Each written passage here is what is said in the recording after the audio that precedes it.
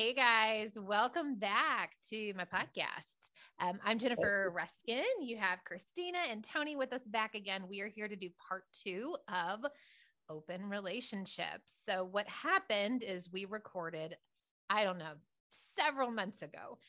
And then all of a sudden I started looking at my podcast stats and I was like, this is the top podcast I've ever recorded. What is happening?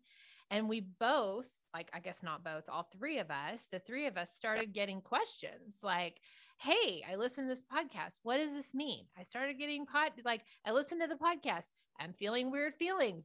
I listened to the podcast. And then I brought my wife and she listened to the podcast. And we were both like, what is this? Maybe we want to do more. So today we thought that we would launch starting with like, just how do you start in an open relationship? But before we do that, in case you haven't listened to the first podcast, which of course I'll put in the show notes below, why don't we have Tony and Christina introduce themselves, maybe talk about their own relationship and what open means and looks like for them. And where are you guys coming from in the world? You're not here in the US today. You first. No, we are in Baja.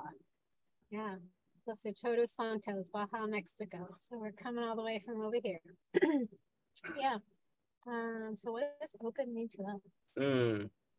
We have, I would say that to the majority of the world that doesn't follow our content where we talk about open relationships, when they look at us, they probably just picture the normal monogamous one man, one woman heterosexual relationship, but it's actually quite a bit different than that because we have a polyamorous relationship, which I define as a relationship where you can not only be open sexually with other people, but you can also develop real, meaningful relationships and love more than one person. And I try to just leave defining polyamory at that.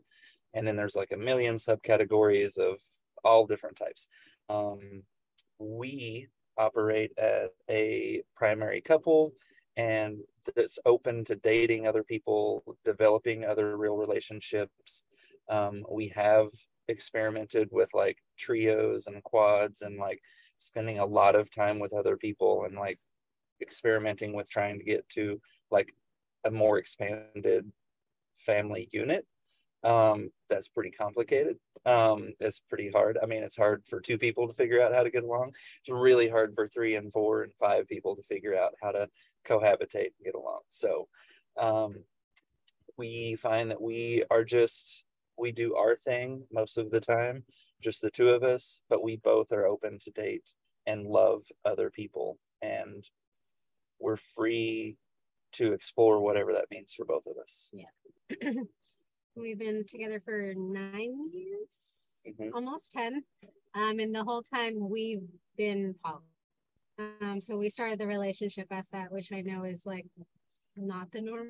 Most people start monogamous and then want to open up. So I think that's definitely something that makes us a little bit unique. Yeah, that's us. That's us. Yeah. And every time I hear you guys say like, when we bring in another person, it's hard. When we're with another couple, it's hard. But it's hard just being with one person, right? And my experience, especially recently, as people have started opening up to me about their own relationships, is the feeling of stuckness, I think, is what's really hard. The feeling of being stuck in a relationship, in a marriage, in a partnership with someone where you're not allowed to see it or talk to anyone else or be with anyone else, and you feel kind of trapped. That's hard too. So I think all relationshiping is hard. You know, you just get to choose your level of hardness. Yeah. Choose your level of what you're willing maybe like to fight for or what you really want. So, because I don't want anyone to start to listen to this and be like, oh, fuck, this is going to be so hard. Like, I'm just going to go ahead and turn it off right now. Because we want to give you some tips today on like the actual blocking and tackling of open. What is open? So Tony and Chris just talked about what poly is. For me, I was in an open relationship last fall. For me, that meant being married and also having an open relationship where my husband or I could see whoever we wanted. And through the course of that, I wouldn't say that was hard. That was fun and easy for me. But my husband at the time and I decided that I wanted to be open and he didn't. And so we ended our relationship. And while a lot of people would say that that's really hard, it wasn't. It was actually really easy. We made the decision in the hot tub, actually. And we said, oh, well, maybe we're not going down the same path, and that's okay. You know, the perfect person for you is just down the path, but you have to let go of me to go find her, you know? Yeah. So that's what open looks like for me. That's what open and poly looks like for them. And today we're going to talk a little bit first, I think, just about how do you open a relationship? Yes. How do you get there? The most hard thing you'll do, right? The hardest thing you'll do is just opening the door, having those conversations. Yeah, we are fortunate, like Chris mentioned, we started this way. And when I met her, I declared right up front that if this was to ever become a serious relationship, that I don't do monogamy. I've tried it many times and it just didn't feel right. It wasn't a good fit for me. So we started from the very beginning this way. And that obviously, like if you're in a relationship and you're wanting to go open, that's, that doesn't help those people at all. But just real quick, speaking to the people that maybe are single and they're looking for a partner, we feel, like you said,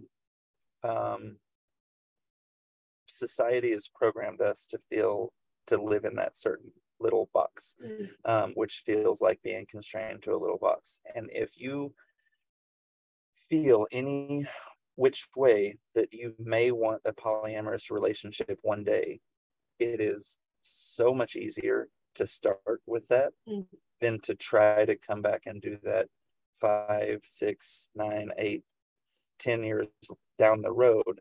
It's really hard to go back and undo what you all have built, what you think your life is together.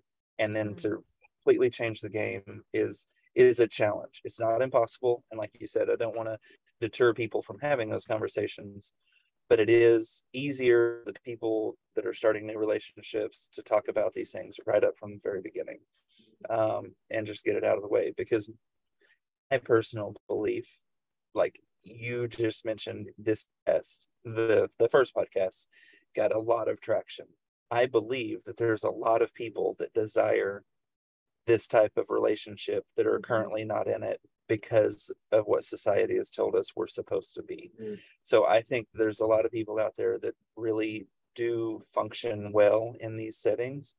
So don't be scared to ask for that right up front when you're dating people. It's most likely not going to be super weird or taboo. Now, for people that are in a relationship and they're considering, or maybe one person wants to open their relationship and they don't know how to talk to their partner about it. I have a couple of beliefs around this because I have been in that position and I have done that before. The physical fitness trainer of me that's heard a million people say, like, what's the easy fix? How do I lose weight without actually exercising and doing all the work? Like, people are always like looking for the easy fix, and they're like, how do I do this without any icky stuff? And I feel like that question I've been asked so many times, like, how do I talk to my partner about it? And I feel like people are also kind of looking for the easy fix, and the easy fix is being honest. The easy fix is just not hiding your truth. It's like, I mean, it sounds so cliche, but like Ram Dass always says, like, just always tell the truth. Like, don't lie, don't hide your truth. Like, if you feel a certain way, you need to talk to your partner. Your partner is the one that you are with for life. They have your back for the rest of your life. There shouldn't be anything that you can't tell them, or that's a sign that there's like something wrong with the partnership, right? Is that if we can't share these things with the person that's supposed to have our back, that's just a sign that there's like a communication blockage. So Yeah, it's just being honest about your feelings. Because if your partner is the one that's going to be there forever and it is a solid foundation, the conversation is not going to go as bad as we tell ourselves in our mind that it's going to go. Yeah. And it might. So I want to speak to that. Yes. You have told me multiple times over the years that I have been asking you about poly and your own relationship and what does it mean? And I've had 10 million questions for you and Christina. We'd be in the gym, like pumping iron, doing leg presses. And I'm like, hold on, I have another question. Can you guys answer one more? And you've always said to me, Jen, I would never recommend opening a relationship that's broken, or you don't open a relationship to fix the relationship. It's the same concept of if we just have a baby and we bring another human into our life, everything will be okay. Like I tried that too. It doesn't work. However, I was looking down earlier because I wanted to write this quote that I heard the other day on another podcast. And she said, there's no such thing as scarcity. What's right for you will always find you. So I would say if you are in the place where what we're saying doesn't really apply because you know that your partner's going to go batshit crazy when you're like, I want to open our relationship. Don't be scared of that. Don't be scared to lose your partner. You know, I think we are mentally programmed that there is one person for you, your soulmate. And with true love's kiss and your soulmate, you're going to live forever in true happiness and ride off on a stallion into the unicorn rainbowness of life. And none of that's true, y'all. That's a fairy tale. So what I want to say with this quote is if you're in a relationship that's unhappy and you want to be open, don't be scared to say to your partner, this isn't really working for me and I want to have an open relationship. I want to try. And we can talk in a second too, maybe about tactically what opening the door could look like. But I want to just speak into this and that if your partner's not right for you, they're not right for you. And if they fall away because you have this discussion, congratulations. You are the true winner because what's right for you will always find you. And there are 500 other humans behind your partner that right now going like, oh, I'd love to be in a relationship with you. Hey, I've had a crush on you for 10 years. I had a massage therapist that was like, I've had a crush on you for 2 years. And every time I rub on you, I think about that. But you know what? I'm a professional. So you didn't know. Like, there are people out there right in your world that are like, oh my God, if this person was single, I would snatch them right up. So don't feel like you're going to be alone forever in a trailer with 10 cats, because that's not really actually what's going to happen. Right. Exactly. Yeah. It's being with the wrong person is something that I think a lot of us fall into just out of convenience, right? It's so much easier to put up with a couple of differences and sticky areas especially when you're in one of those situations where like half of the relationship is amazing, but then there's these other things that there's like some differences, and then you just sit and stuck, like you keep talking about being stuck, like you just get stuck in that. And then, but yeah, you're right. I mean, if you truly feel that way and you want that relationship and you are certain that your partner is not going to be okay with it, then there's other things that you probably need to discuss than whether you want to have an open relationship first. Just like differences, and are you all going in the same place in life? What do you want out of life? I always, and so getting into like the tools and tactics to like start that conversation, I always kind of visioned in the past, again, this is not our story, but in the past, it seemed really easy. Like if you feel like you need to wait for the right time, maybe you come across this podcast, maybe you see a movie where there's like, now there's polyamory is starting to pop up in movies and TV shows and Netflix and all of these things. It's like, so maybe there's like some content that just happens to be on, and then that can be the easiest way to open the door. You're sitting there on the couch, everything's comfortable, everything's chill, and then you're watching Netflix, and then there's you know, a polyamory situation happening in a TV show, and then you just say, that's interesting. What do you think about that? Mm-hmm. And you don't start with, I want that. You start with, what do you think about that? And then, so like, I've always thought that that's like the easiest way to open the door. But I don't know. What's your thoughts? Just a quick thought to that. Another easy one is porn. Like if you and your partner watch porn, there is so much like three-way, couple swap, all the, like, just, you know, as you're watching something spicy, or maybe you choose something spicy that night, you're like, oh babe, like, have you, because surely you guys are probably already having these conversations in the bedroom, right? You're bringing in a hypothetical third person, or you're bringing in a hypothetical partner, like couple group, and maybe you're couple swapping, and it's all just up in the air, but maybe you take it to the next level and you're like, no, I'm serious. I think maybe we should try this. Yeah. Sorry, Chris, you were going to say something. No, I was saying that's like using a podcast or something, like something else somebody said to like show your partner. That way it's not like you. Sometimes we're not ready to like accept that information from like your partner, but it's easier if you can read it from like another source. I know like I've done that plenty of times where he tries to tell me something, but I was not ready to hear it. But like listening to it from a different perspective, like clicked it for me in my head. So that's definitely like an easy way, not an easy way, but a better way for people to like accept information. Yep. Okay, so let's pretend like we've planted seeds and our partner's like, maybe I could get behind that. What would be some tactics, like some actual things that we could do to start to crack open the door? Education. Listen to podcasts, talk to a polyamory friendly therapist, get as much education on the topic about what that means before you go start experimenting. So like step one is not download Tinder and go find the third person.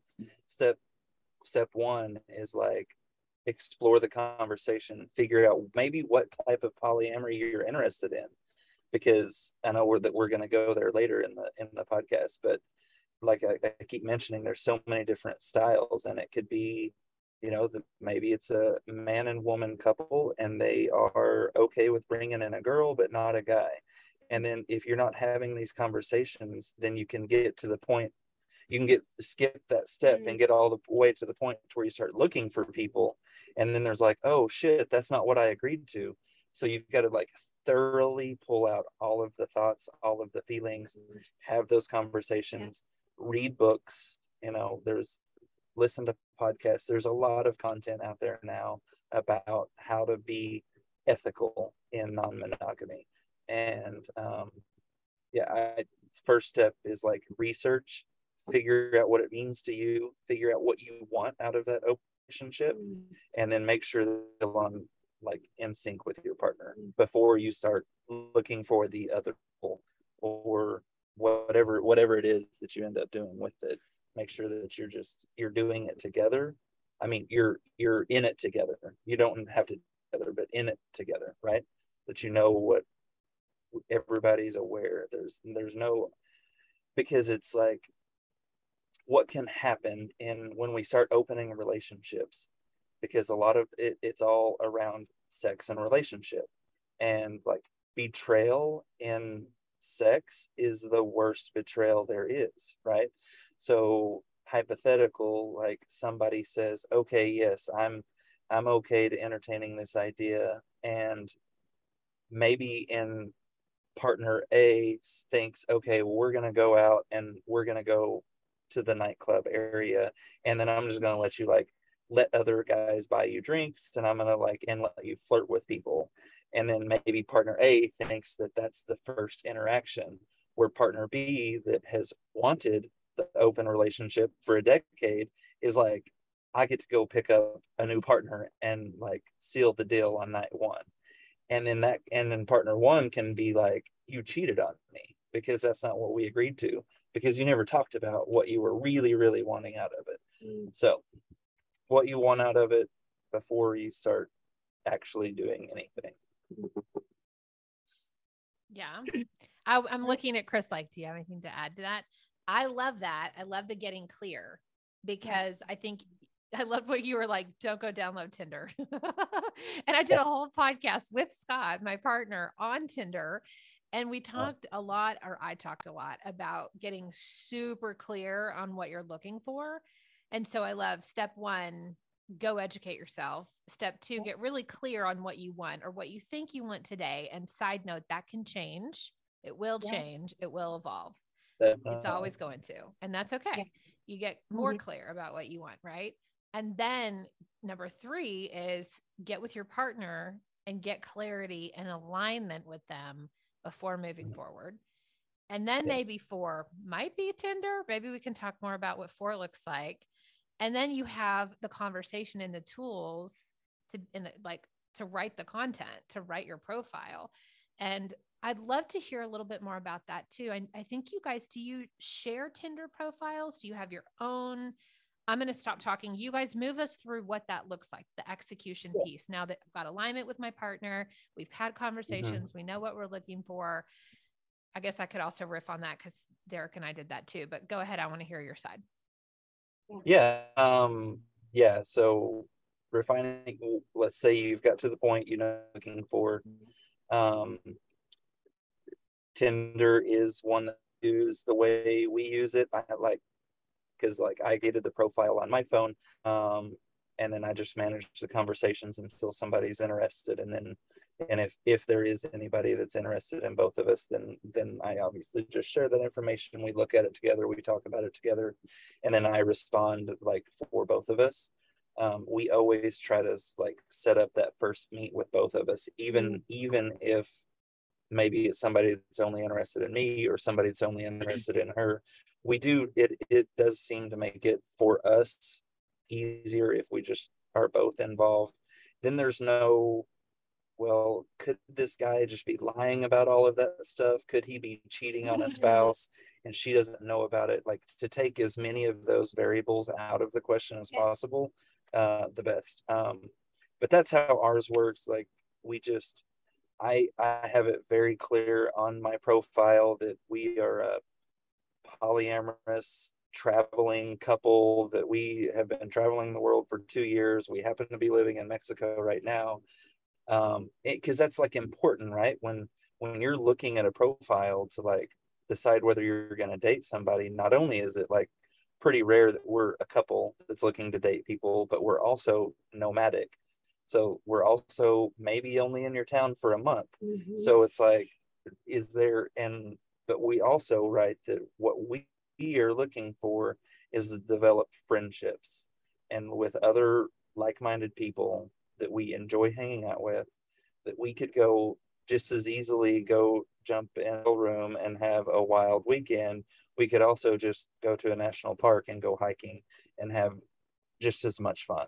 So that's what we're looking for. We're not looking for a lot of short, brief interactions. We're real connections, and we make sure that any profile that we've used says so.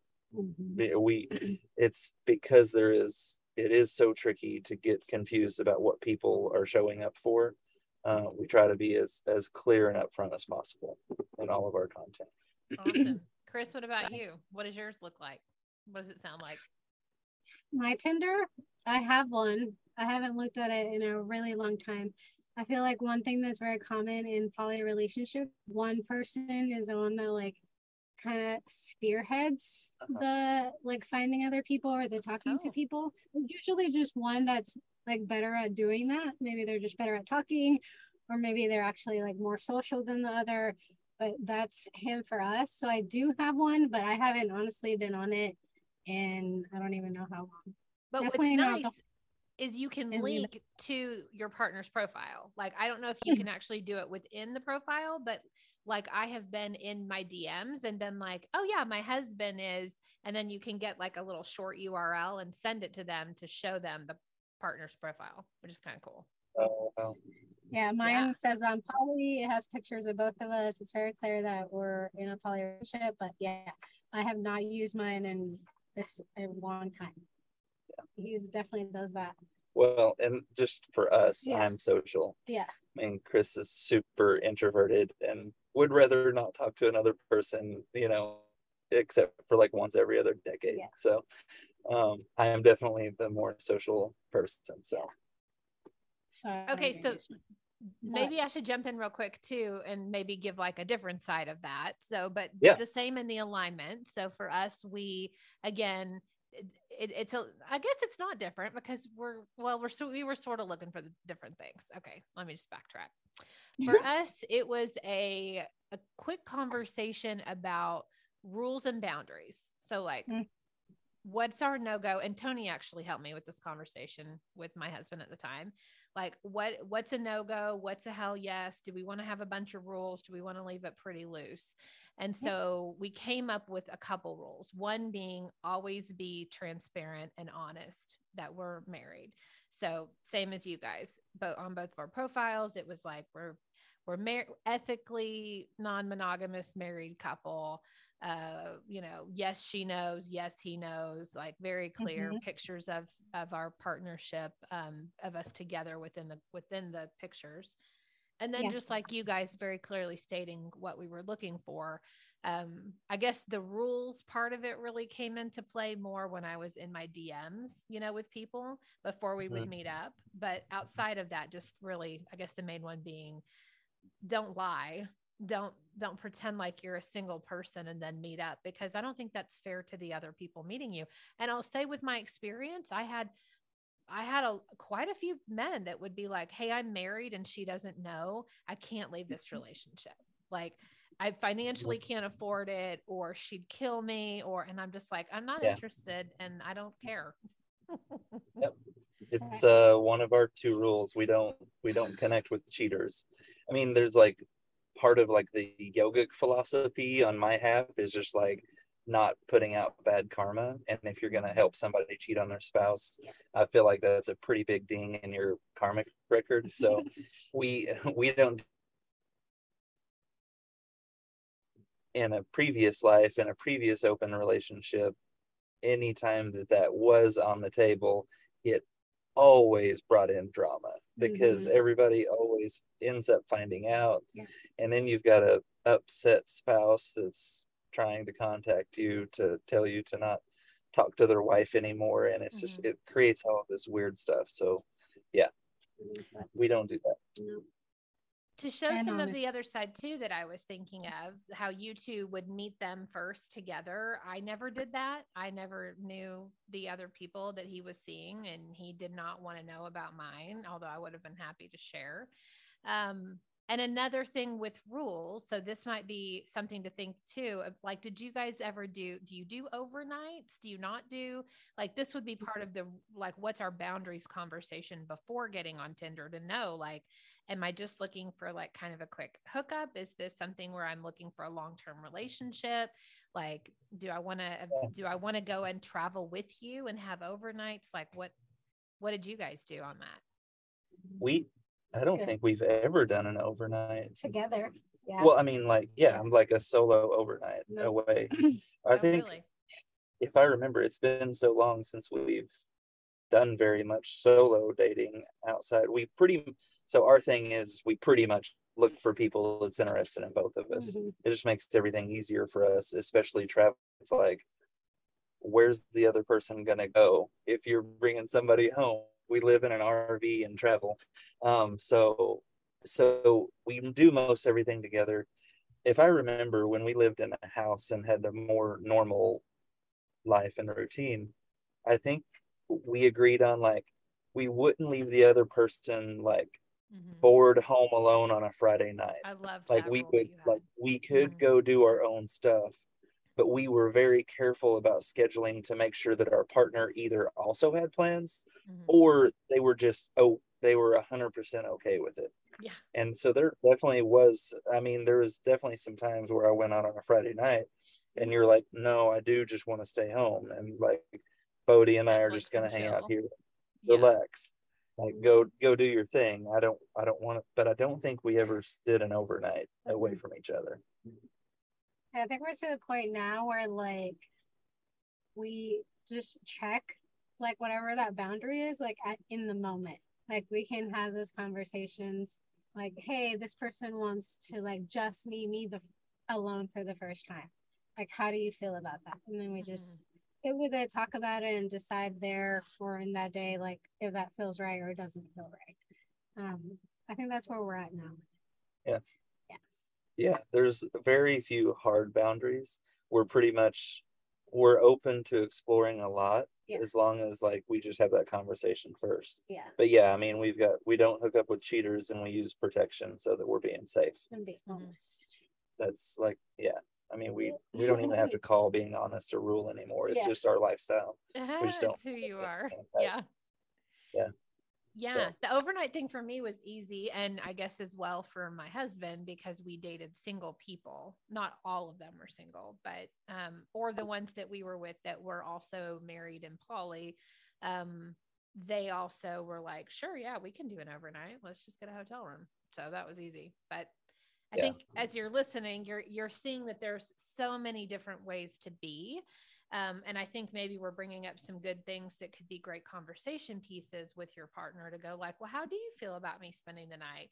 Some people have weird rules like you can't kiss, which I think is bizarre, but like that's reserved for me, right? But you can share your other body parts, just not your lips.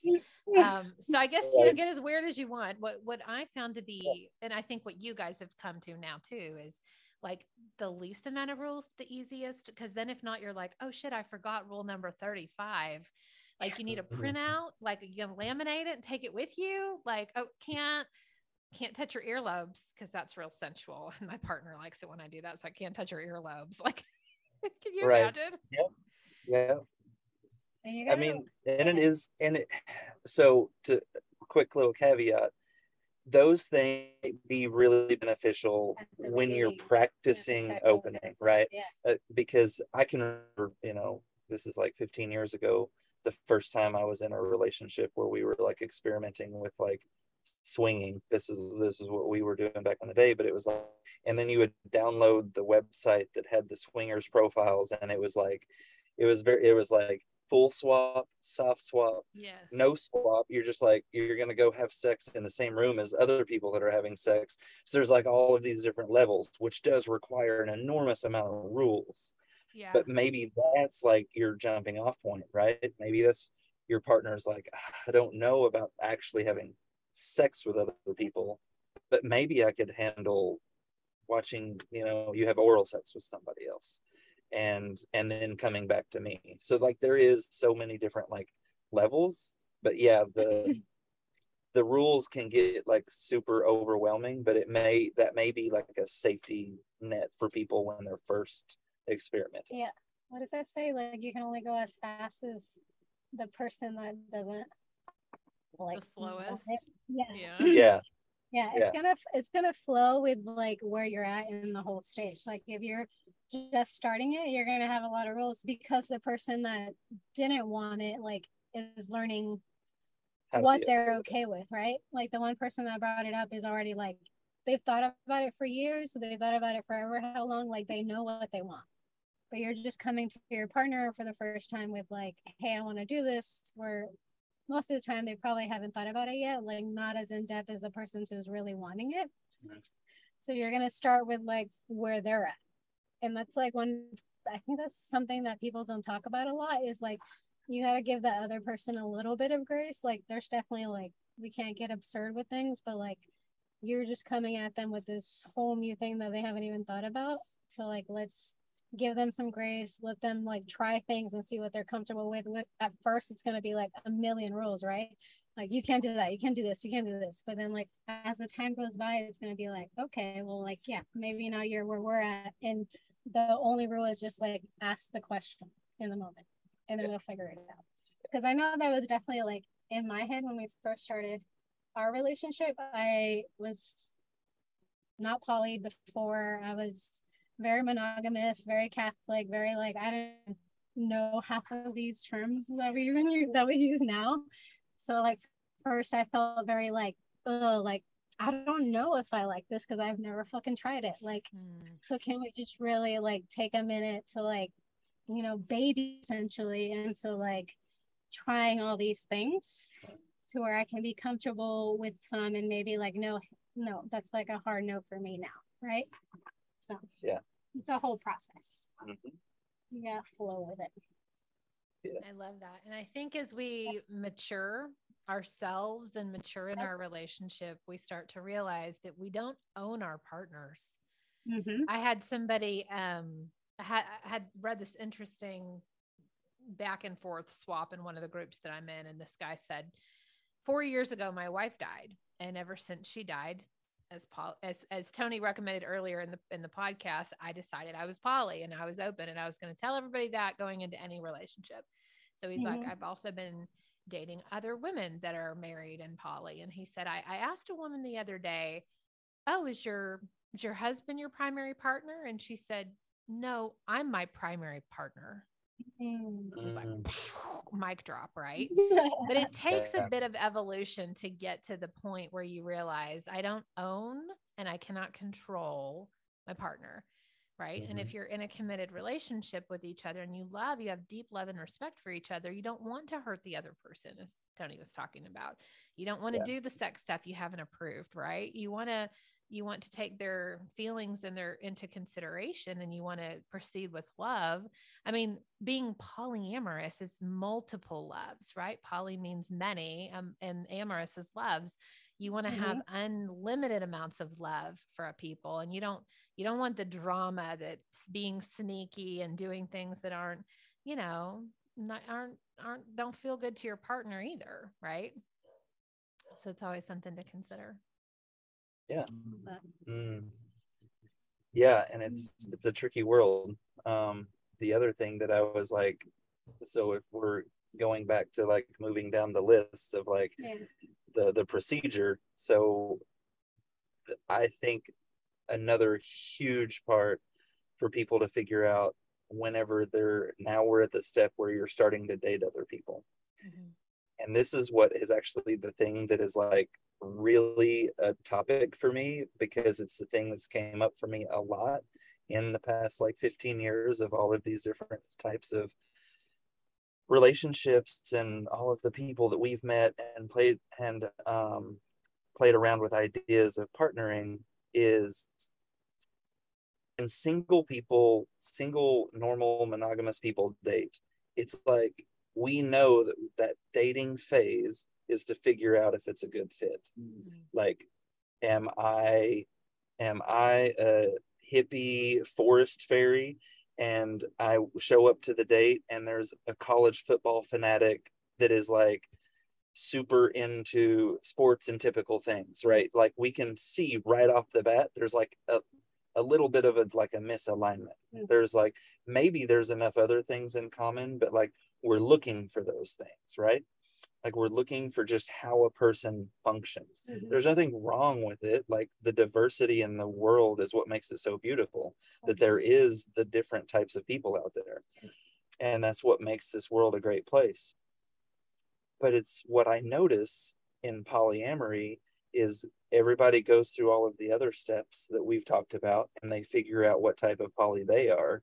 And then they go date another poly person or couple. And then that poly person or couple is different. And they're like, no, this is what polyamory is, because this is what I want.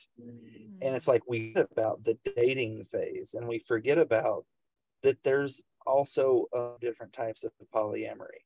And so that's also like, don't skip the dating phase, and understanding that just because somebody else declares their polyamory doesn't mean they're just automatically like into you and gonna have sex with you and it's gonna be a perfect fit. There's a dating phase and like finding your people even within that community. And I know it sounds like common sense, but I've seen so many times where people have like met us and started communicating with us, and then they're like, oh wait, that's weird how you do polyamory, and that's not right. It's like, what do you mean that's not right? That's just how we live our life. Is it how you decide to do polyamory is how you decide to do polyamory. And we're not a good fit, so get back on Tinder and find somebody else. Like it's just, there's a lot of judgment in the way people do polyamory. and it's difficult navigating that space. So that's the biggest thing for me, is to like try to help people understand, once you've decided to be ethically non-monogamous, be ethical about it and understand that other people might do it differently than you. So yeah, feels right. I would love to move maybe into some Q&As. So I'd love to hear, like, what are the top questions that you two get about polyamory? I know a couple that I have gotten, even from our close friends. So do you want to start maybe with, like, here's the top one or two that we get often? Yeah. I don't know. Go for it. I don't know. Okay. What's funny, the most common thing that's like coming up for me that I remember being asked over and over is just like, this can't be real. Like, what's behind the scene? Like, you all look like the perfect couple. You're happy. You love each other. You look so great together. Why are you doing this? Like, what's wrong? And which goes back to like your comment. It's like, it works for us because there's nothing wrong in our relationship. We're open, we're honest, have the actual freedom to go live this type of a lifestyle and not have like worry that the other person's doing stuff behind our back. Like, if you can be honest about having sex with other people, there's not a lot of other things left for you to lie about. So so that's the most common thing that we get, is just like disbelief and people asking us like, what's behind the scenes, what's wrong. And I think that's the reason why like this works for us, is because we just have a great relationship and we're open and honest. Yeah, that's my answer to that. Is that they're like, it's just, that's the root of it, is like having a good solid foundation before you start playing in these areas. What about our top two questions? Well, I have a few. Maybe they'll spur. Maybe I think when we get a lot, is it maybe, I don't know, like, is it like threesomes every night? Like, like assuming, people always want to like assume like it's just about the sex. Like anytime we talk about it or they want to ask, it's mostly like, I get a feel that they think it's just about like having another woman, having another man, when they forget the whole, like what you were saying, what polyamorous means is like multiple loves. It's loving more than one person, which means way more than just having a threesome every night. I think that's one of the questions we got a lot when we were a trio. Was like, do you have a threesome every night? How do you all three sleep in the same bed every night? Christina's like, yes. Yes, technically it is. Yes. But then, like, at that point, it was like our normal sex. Like, so it wasn't like a threesome, like what I'm sure you're thinking. Instead of sex with one other person, it was sex with two other people. Yeah, it's just like, that's who you live with. And it's like a couple, when they have sex. It's like, there was three of us and we all three slept in the same bed every night. So every night that we had sex, there was three of us there. But it wasn't like this wild, crazy thing that was like on a porn video where it's like people are hanging from the ceiling and it wasn't that. It was just like, we just all made love together. Yeah. It was so, yeah. Yeah, I think there's just that stigma of it like being like kind of like a porn thing, like a very just like sex. Like you're having a threesome, like a lot of BDSM, and like, no, we're just three people having sex instead of the two. Yeah. Yeah. And if that makes you feel let down, it can be all those things. Yeah. Like open would be more supportive for you than poly. And I have friends that are open and not poly. And yeah, it's like Saturday night's kink night and Monday night is this person and Thursday night is, you could definitely make it as spicy as you want. Mm-hmm. Or you can make it as relational as you want, right? Yeah. And you could change your mind at any time. Mm-hmm. Exactly. That's exactly. Yeah. Go ahead. Yeah. I was just going to ask her what her top two questions she's been getting are. I have three. You ready? Three. Okay. But they can be fast. They can be like lightning round. Oh, and maybe they're not. So this one's probably not. So I'll start with this one. Okay. I was so I see a very amazing poly therapist in Fayetteville. If you're local, just DM me if you want her name. She's fantastic. And we were talking yesterday. Yeah. Tony's like, yes.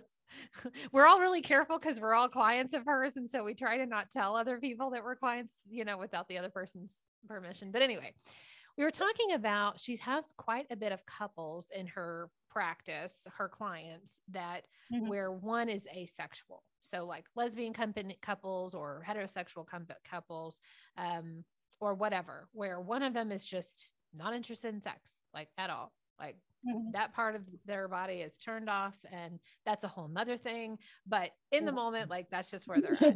And so she helps them open up their relationship so that the person that is wanting sex can go and find a partner or have multiple partners and then build a supportive relationship together. So I'm riffing on that first. Okay. To ask the question.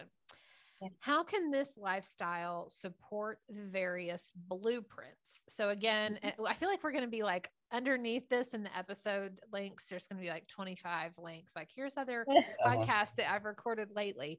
But I posted the last one that I did was on Jaya and Ian's blueprints, which you two have done. I'm a shapeshifter. You guys feel welcome to talk about who you are. But as we realize that just how opposites attract, the way that we want to have sex or become sexual is usually different than our partner. How can having an open relationship support our differences? Could you talk more about that maybe? Well, I as also being a shapeshifter, it's just like, I mean, I feel like that one is pretty common sense as far as like on the shapeshifter side, right? Because if you have multiple different ways of enjoying pleasure and you're with a partner that isn't also a shapeshifter, and say your partner is predominantly sexual but is not interested in kink, not interested in sensual play, well, then having other partners allows you to experience the other things that you're into. So and in a safe, communicated, honest, ethical way, you can go have your needs met. So yeah. Yeah. Do you guys happen to have any examples that you're going to talk about? Oh, I did just put you on the spot, so I don't feel like you have to. Oh yeah, I just have to think for a second. Yes. I would say one of what makes me a little bit different than most, because this is like also like a long conversation, I'll highlight it super fast, but in a lot of people that are trying to figure out how to be polyamorous, most men really struggle with a lot of the jealousy, right? Like up front, it's like, I couldn't imagine seeing you with another guy. That happens to be my kink. I enjoy very much seeing her with another guy, even though she isn't like, she never would go like search that out. She's like, what she, and I'm speaking for her now, but what she is more interested in is me and other women. But I just really love the process of seeing her with another man. And so we have a friend of mine that is one of occasional partners, and occasionally we all three get together and I get to like explore my kink, my fetish of like watching that. And it's a good situation. So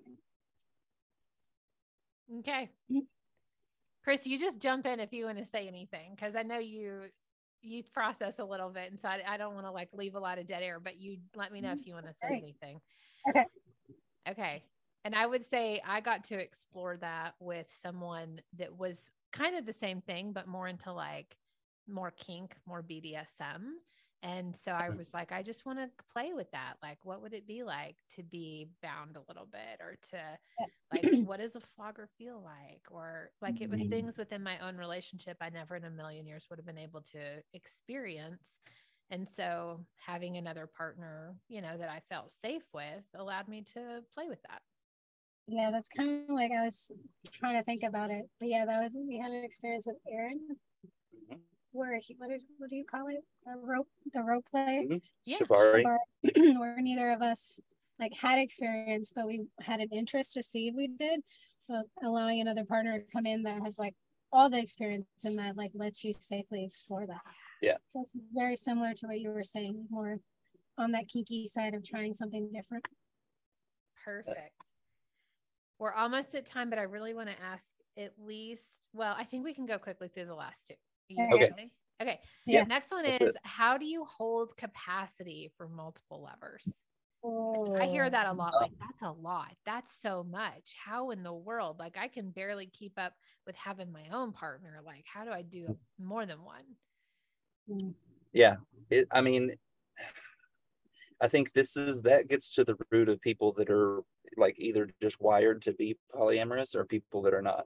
Because I feel like for me, and I know that I'm different than a lot of people, I answer that question when I get asked that question, like, well, can you only love your mom, or can you love your mom and your dad? Yeah. Like, can you love two people like the same way? Like, you can love, to me, it's that easy. And that sounds like a lot of people like hear that answer and they're like, it's not the same. Well, like for me, it is. For me, it is. Like, I see loving a person the same way I love my sisters and my parents, and like I can love more than one person in the same capacity. Is there always the same amount of time? No, that's challenging, and that means being super open and communication and like communicating like what your needs are. And that gets really challenging, like when you have multiple lovers, and if all of those multiple lovers are wanting to be your primary, if they're wanting to own you, like you mentioned earlier, if they all want you every single night, somebody's going to get let down. It's going to require some figuring out how to communicate around that. So to me, that I get is like, why is your one relationship hard? Yeah.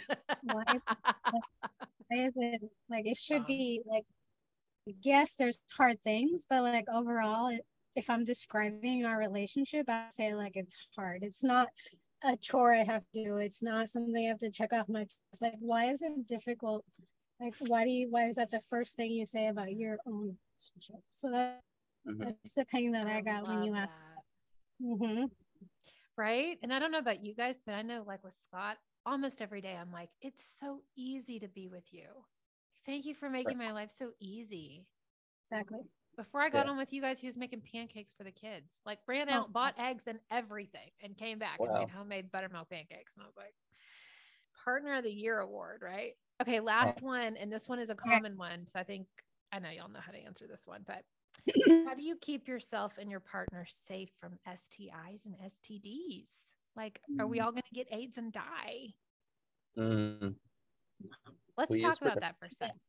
We primarily will condoms, so using protection. And I think if it was like suggesting a more long-term lover that you didn't want to do that with, then you would just go get tested. You would be honest about it.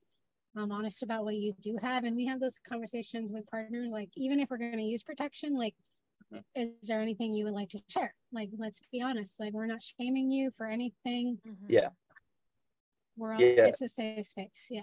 That is another topic that is just, it's not as taboo as it was 20 years ago. And I mean, it definitely still is not easy to talk about, especially if you have something, but it's just a conversation that needs to be had. And it goes back to where I started, like, just always be honest, always lead with the truth and with love, and talk about things. Be as careful as you can, get tested often, and just be careful. There's a lot of different ways to be careful out there. We take it to the point of even like, we're extra careful whenever she's ovulating, because condoms aren't 100%. Sometimes they break, and that would be like a really tricky situation if we were having a threesome and another man was involved, and because she's on, she just naturally tracks her cycle, so she's not on birth control. So like we know there's red days and green days, and we typically don't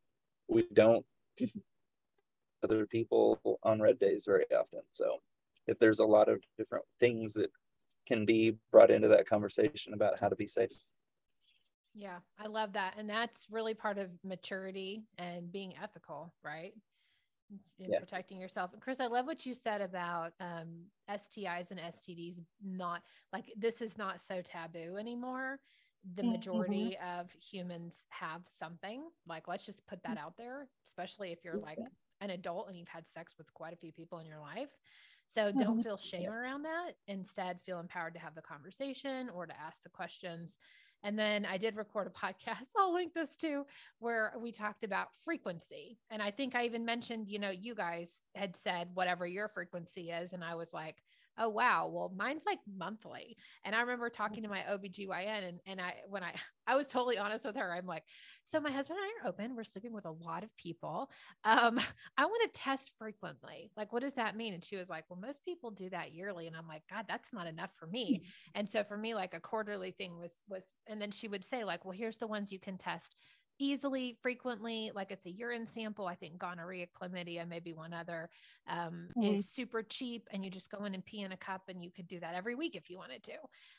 That would probably be excessive, but you could if you wanted to. And then there's others that require blood work that are much more expensive and pricier, but still should be done at least yearly, right? Like on the regular. Right.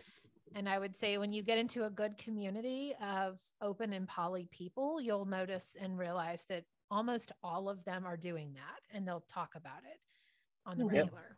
Yeah, because we all want to keep each other safe. Yes. More love. Exactly. Yeah. I hope you guys enjoyed this podcast of part 2 of Open Relationships. If you liked it, let us know. You can contact me, Christina, Tony, leave us a DM, shoot us an email. We're all over social media. If there's something you want us to come back, do a part 3. Let us know what's interesting to you. What do you want us to dive in deeper about? Because we're all 3 about more love in the world, right? Exactly. Thank you guys for being on. This was so much fun. I knew it would be. Bye.